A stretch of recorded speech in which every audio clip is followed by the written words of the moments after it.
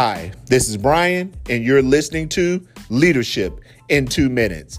This week, our subject is the builder's mentality.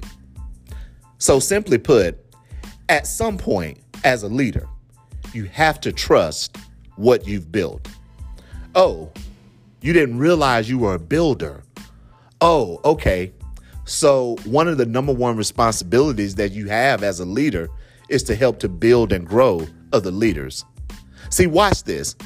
Every architect, every builder, every general contractor comes to a point on a project where what they have designed is everything that they need to design, where what they have done is ready to be executed upon, where they have put the time and the effort and their expertise into getting the project to the point where now it's ready to go out and perform and fulfill the purpose in which it was created for.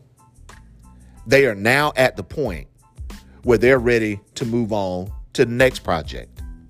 As leaders, at some point, we have to have faith and confidence in the leaders that we're helping to build.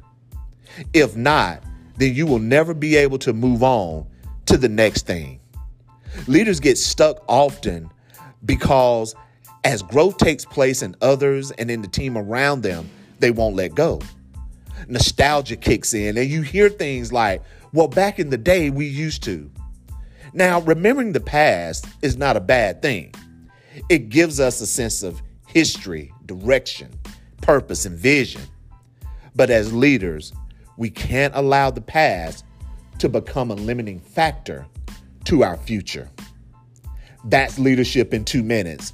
And remember, you can't divorce growing as a leader from growing as a person. Be blessed and encouraged, and have a great week.